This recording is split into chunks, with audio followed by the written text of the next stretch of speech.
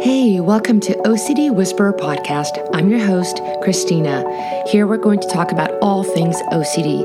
If you've been enjoying this podcast so far, and if you'd like to work together, come check out my monthly membership called Mastering OCD and join a group of other people like yourself. You can go to www.coreresults.com/membership.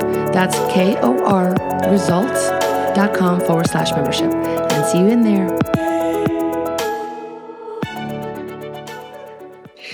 Hi, and welcome to OCD Whisperer Podcast. So today I have Chris Trondsen, and you work at the Gateway Institute as a clinician, a specialist in OCD and anxiety disorders. And I know also in International OCD Foundation, you're also working there with BDD and really being an advocate for OCD. And I know you're really doing a lot of actually advocacy work. And if I remember correctly, you're also vice president of the local chapter in Southern California. So welcome to the show. Yes, Christina, thank you so much for having me. I'm excited to be here to talk about OCD as always. That's right. That's what we focus on here. So for today's episode, one of the things that comes up quite frequently is folks have questions around OCD and emotions. How does your emotional landscape get impacted when you're somebody who happens to have OCD? So I think if we can kind of dive a little bit into that and give some sort of general understanding of that, that would be a great place to start.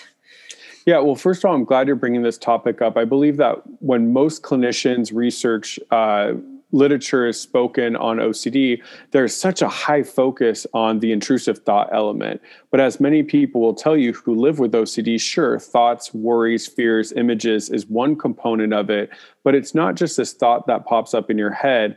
It's also the emotional toll it takes on you. There is such a visceral reaction. You know, our palms get sweaty, our throat gets dry, our heart is beating, our vision, it really intensifies. And so we have this intense emotion behind whatever trigger we've experienced. And so I hear a lot of the literature focus so much on the intrusive thought element, but don't really explore, discuss, or even highlight the way that it affects somebody's emotional just experience when they're triggered. So we know that the amygdala, there's two of them in our brains. They're about the size of an almond.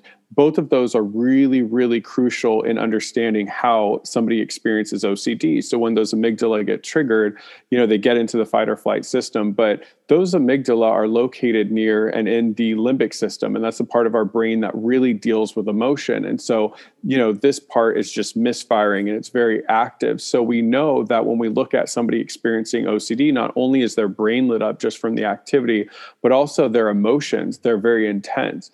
And so I know for me, having lived with OCD, I obviously knew that I experienced these intense emotions in situations nobody else found dangerous. But it wasn't until, really writing my thesis in graduate school, I came across literature that really explored that idea of the emotional dysregulation that people with OCD experience. And we hear people talk about that a lot with dialectical behavioral therapy and when people are experiencing borderline personality disorder, but there's not a lot of discussion about the emotional dysregulation or the struggle that people have with that in OCD. And so I came across these three articles. One was by a researcher named Yap in 2017, another by Berman in 2018, and then Khosravani in 2018. And obviously it wasn't just them, it was with their colleagues. But what the research really showed is that when somebody is experiencing OCD, they have a difficulty regulating their emotions. They feel really intense highs and really intense lows. And so when we're in that fight or flight, that intense emotion takes us sort of out of that rational part of our brain and our ability to really focus. And we get so worked up in those feelings of just distress and anxiety. Or when we look at some of the subtypes like pedophilia OCD, intense both shame and guilt. And so those emotions really take a toll on us, and we are more likely when experiencing those intense emotions to act on those compulsive behaviors to try to get that emotion to go away. The problem is somebody with OCD learns to basically regulate their emotion through compulsions. And what happens even beyond the OCD scope is when they're experiencing anxiety in their normal life, they're also trying to use compulsions to regulate their emotions. So people that are dealing with normal anxiety from a loss of a family member or from getting let go of a job, it's not surprising that people's emotions start to get out of control And then they rely on higher compulsions to try to regulate that emotion. So beyond just, really dealing with intrusive thoughts, one of the goals in exposure and response prevention is to help a client really learn how to regulate their own emotion and control it. But that's one of the things that loved ones will say is, I see my son or my daughter just in so much distress, or my loved one in so much distress, crying a lot or screaming, angry, all these kind of different emotions from a trigger from OCD. Perfect. So you actually just named one specifically that I wanted to hone in on today, and that's anger. So when it comes to OCD and anger, if you could just talk a little bit to us about, what would be some things that could trigger that? Why would somebody maybe have such immediate anger response? And then, of course, as always, I love to ask, what could be one thing that somebody could do to address that? Yeah, you hit the nail on the head. I would say a lot of times, yes, one of the main emotions that people will report, especially when it's somebody, who comes into a session that's a loved one or a family member, they'll say, look, the individual in my life with OCD is so angry. And when you talk to people with OCD, there's a lot of anger, especially if somebody deliberately or accidentally triggers them. I mean, there's a lot of anger behind that. So we know anger is really a secondary emotion, meaning that that kind of the anger comes through when something else is going underneath. And some of the things that can cause anger is feeling a loss of control. And that's really what happens when somebody with OCD is triggered, is they, in their mind, have sort of mapped out the situation, and then something appears that triggers them and kind of takes them out of sort of that rational mindset and into that very emotional reptilian part of their brain that's just trying to survive. And if they can't control that situation, it leads that kind of injustice, that lack of control, into that anger. And so people, especially if they're living at home with others, if somebody does something in the house, let's say somebody uses their bathroom, or somebody moves one of their items out of the way, or, a parent is cooking with a knife and it triggers them, they just want that negative emotional experience to stop. So there's that lash out. I think of it like this: like if we have a bucket that fills up to the point that we can't tolerate much, the second we're triggered, we go out of sort of that rational, calm, let me kind of think this through, and straight into just that primal anger, doing anything we can to get that trigger to stop. So what I always remind people is, look, I tell all my clients, you have every right to be angry. It sucks living with OCD, especially since it's such an underappreciated, misunderstood disorder. So you don't even have, the sympathy or support from most people in your community. It's just, how do you exert that anger? So one of the things that I always talk to when I talk, kind of locate the source of anger, one thing often I hear is, when it's involving like a family or a relationship, is that, everyone around them is trying to critique them or push them or do something in the heat of the moment. So one of my suggestions on how to deal with anger is, if you're a loved one, or if you're the person with OCD, having a conversation when you're calm and say, okay, if I'm stuck in compulsions, this is how I best want to be supported. So for instance, most people will report that if they're in a compulsion, they want their loved ones to just leave them alone. Give me 5 minutes, give me 10 minutes. Let me utilize my ERP tools that I've learned and try to get out of this situation on my own. And then we can have a discussion or address it, because people will come at them in that moment. Hey, turn off the water, or we gotta go. And that person is already so frustrated that they're going to lash out in anger simply to get the person to leave them alone. I want to give a second piece, like a tool, because let's say somebody isn't living in a home with other people that's triggering their anger, and they're living on their own and experiencing anger. That anger is coming from feeling constantly just being bombarded by intrusive thoughts or triggers. So one of the ways we get past that anger is allowing us to go from sort of that defensive victim mode to actually start seeking out triggers. When we get into an offensive mindset where we're walking around and deliberately triggering ourselves, when somebody else triggers us, we're already in that mindset to handle it, and we feel more in control. We actually feel like we can handle this and go towards it. And that really helps people to get out of that anger, because they don't feel as helpless and the need to lash out. I think the last thing I'll say about it is self-compassion. You're going to snap. You're going to be angry. You're going to be mad at the world at times. You have a major mental disorder that's wreaking havoc on your life. So give yourself that self-compassion, but really work on, utilizing ERP to help with that. Deep breathing is never a bad thing if you're kind of in that anger and stuff. It's not a fix-all, obviously, but learning something like a box breathing to really cool yourself in, cool yourself down, sort of have like a huddle with yourself and remind yourself, okay, I'm really angry because I'm frustrated because of how out of control I feel right now. Let me go back to my tools and start fighting against the OCD. And that's going to empower me, and I'll feel less angry about the situation. Yeah. And let me go back for a second. You said box breathing. So just for anybody who's not clear on that, can you explain what that is? Yeah. So I learned box breathing. Actually, the way that I was taught it was from somebody who worked in the military. And they said it was a type of breathing that really helped when people were out in the field to cool themselves down, so they stay into that clarity of their brain and don't get, caught up in that fight or flight. So I always think if it worked out for veterans, or not veterans, but people in active military, will work for us. So if you think of the idea of a box, it has four sides. So what you do is you build one side by breathing in from the nose for 4 seconds. So you're inhaling through the nose, and you want to make sure it's deep breath. So if you have one of your hands on your lower kind of stomach diaphragm area, you want to make sure that part is moving. So you breathe in for 4 seconds. Then you want to hold it for the top of the box for 4 seconds. Then you exhale for 4 seconds out your mouth. Really blow that air like you're trying to blow out a birthday candle, not too intensely, but just a constant breath. And then you rest for 4 seconds. And you want to do that consistently, I would say about 6 to 8 times.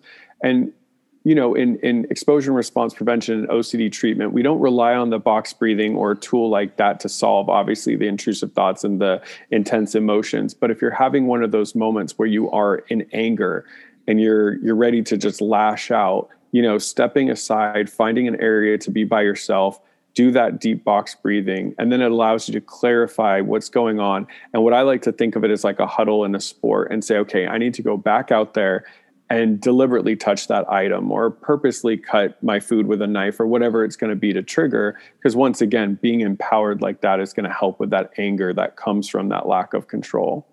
Yeah, thank you for clarifying that, because I always have to say that disclaimer that for folks with OCD, anything can be a compulsion, anything Correct. can be an obsession. So we're not looking to use these tools to neutralize your anxiety, but I think you're exactly right. When you're that angry, I think one of the, from what I'm hearing, also important strategies is to learn how to just somehow take a pause or slow that down just for even a second. So that you can create a little buffer between that and that immediate reaction that you might want to engage in, or that lashing out. Correct. Like when I talk about my own kind of recovery, when I was living in a household and people were not doing things deliberately to anger me, but they were living their life, and it just so happened that it would trigger me. I had a fear of cancer, and I don't know why but I thought, for instance, coffee caused cancer. So when somebody in my household would be making, coffee, I would get enraged because it felt like people were deliberately putting me in danger.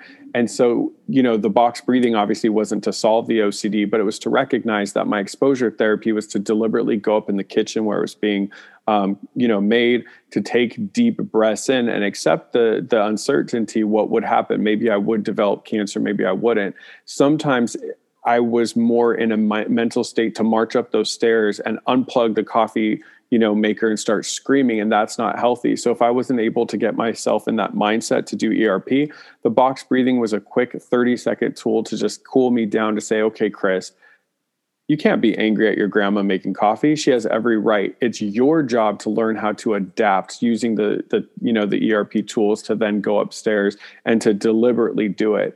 Then I started thinking of my grandma making coffee as a gift. Thank you for triggering me, because I can only do ERP when I'm triggered. So this gives me an opportunity to do the treatment. But yes, what the research also found is that ERP helps people regulate emotion. I think a lot of times people think of DBT, or dialectical behavioral therapy, as that kind of gold standard treatment to help with emotional regulation, which I agree. In borderline personality disorder and other instances it is. Mm-hmm. But for us, the ERP teaches us to not have such an emotional reaction to that negative stimuli. So what people find over time is maybe 2-3 months ago, when they were around a knife around a loved one, they felt intense fear and intense distress, and then guilt and shame for having those those thoughts. That same client may report 3 months later that intense negative emotion they experienced is muted or no longer there because they've taught themselves through the behavioral component of ERP that this is not something to fear. This is not a stimuli that needs to be avoided. And that emotional dysregulation that the brain was providing to sort of keep that person safe is not something they need anymore. And we'll see that emotion be regulated through ERP itself, according to the research and according to clinical experience. Yeah, that's actually a really great point and clarification. And I think one other thing that comes to mind is, I think also just making that clear delineation between when something is actually legitimately unhealthy, like let's say a relationship you're in that's not healthy, where there's arguments, disagreements, lack of communication, so on. And then you're also getting triggered, right? So it's like a both and experience, right? Or there's yelling or whatever it is. So already the foundational aspect of it is not pleasant, right? And you're getting triggered on top of it. That you can have anger, but also being clear that, putting it in the context of the entire picture, it's like, well, right, maybe I actually am in an unhealthy situation that's continuing to exacerbate and compound the triggers and the emotional, effect. And so similarly, though, I think the strategies would be like everything you discussed: exposure response prevention. The box breathing sounds like a great tool, mindfulness, compassion, and being able to get enough space and distance so you can have some clarity and then look at the situation again from a clearer mindset to understand, what about the situation is perhaps literally actually is unhealthy that needs to be changed, versus when you are, like you described, let's say in a household where people are just living their life, and then it just happens to be that I'm getting triggered. And I think just having that distinction is important for folks to hear as well. Absolutely. I mean, great point, Christina. It's going to be difficult in those kind of situations. Let's say you're in an unhealthy relationship and you're also, whether it's responsibility OCD or, relationship OCD, having, excess intense emotions. I mean, that's really difficult. You're having the emotions of just being in an unhealthy relationship and the emotions that come along with having intense OCD, and trying to navigate through those is very difficult. And so that person or that individual may not be able to work with a traditional therapist or couples counselor to try to figure out if their relationship is healthy, because right now the OCD is too loud, and they may need to focus on that to get those thoughts, but even more importantly, to get those emotions down and be able to get, like you said, clarity. Because you made a good point. I mean, when we're in our fight or flight system and we're really, really freaked out and having those intense emotions, we're not in our part of our brain that can really make those rational decisions of if this relationship is healthy or not. So the ERP, obviously it's going to help with how to, have a relationship with our intrusive thoughts, but it's also going to teach you how to have a new relationship with your emotions.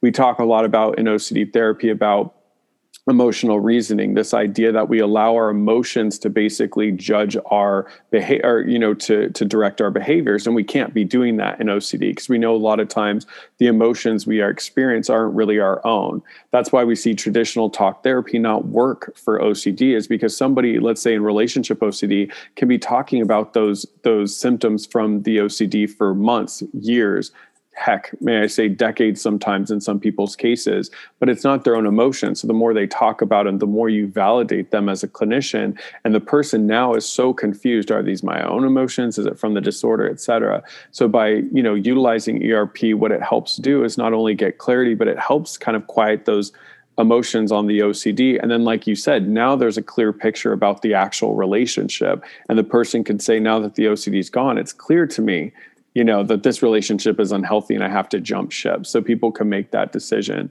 once the OCD is out of it. Beautiful. Thank you so much for your time. And just, if people want to find you, where can they find you? Yeah, absolutely. I mean, like you said, I work at the Gateway Institute in Costa Mesa. I'm a therapist there. I'm also a lead advocate for the IOCDF. So, and working for their BDD special interest group, and then vice president of OCD Southern California. So the best way to reach me is just, find me on those, those platforms. I would say just email me. It's my name, Chris Trondsen, at gatewayocd.com. But thank you so much for having me. This is an important topic. And I hope if anybody gets one thing from this podcast, it's really the fact that, if you're reading things and you're watching things and you don't hear emotion, mentioned a lot, that's one thing that Christina is trying to do with this podcast, that emotion definitely is a really impacted component of the OCD triangle. And by really understanding how emotion can be manipulated through OCD and really understanding why you're experiencing it can help people get better clarity on their recovery journey. Absolutely. Thank you so much again, Chris. Yeah, thanks for having me. Bye. Thanks for listening to OCD Whisperer podcast. If you want ongoing support with live weekly Q&A calls to address your questions about OCD and get topic trainings, please join my membership, Mastering OCD. Go to www.coreresults.com/membership. That's KORresults.com/membership.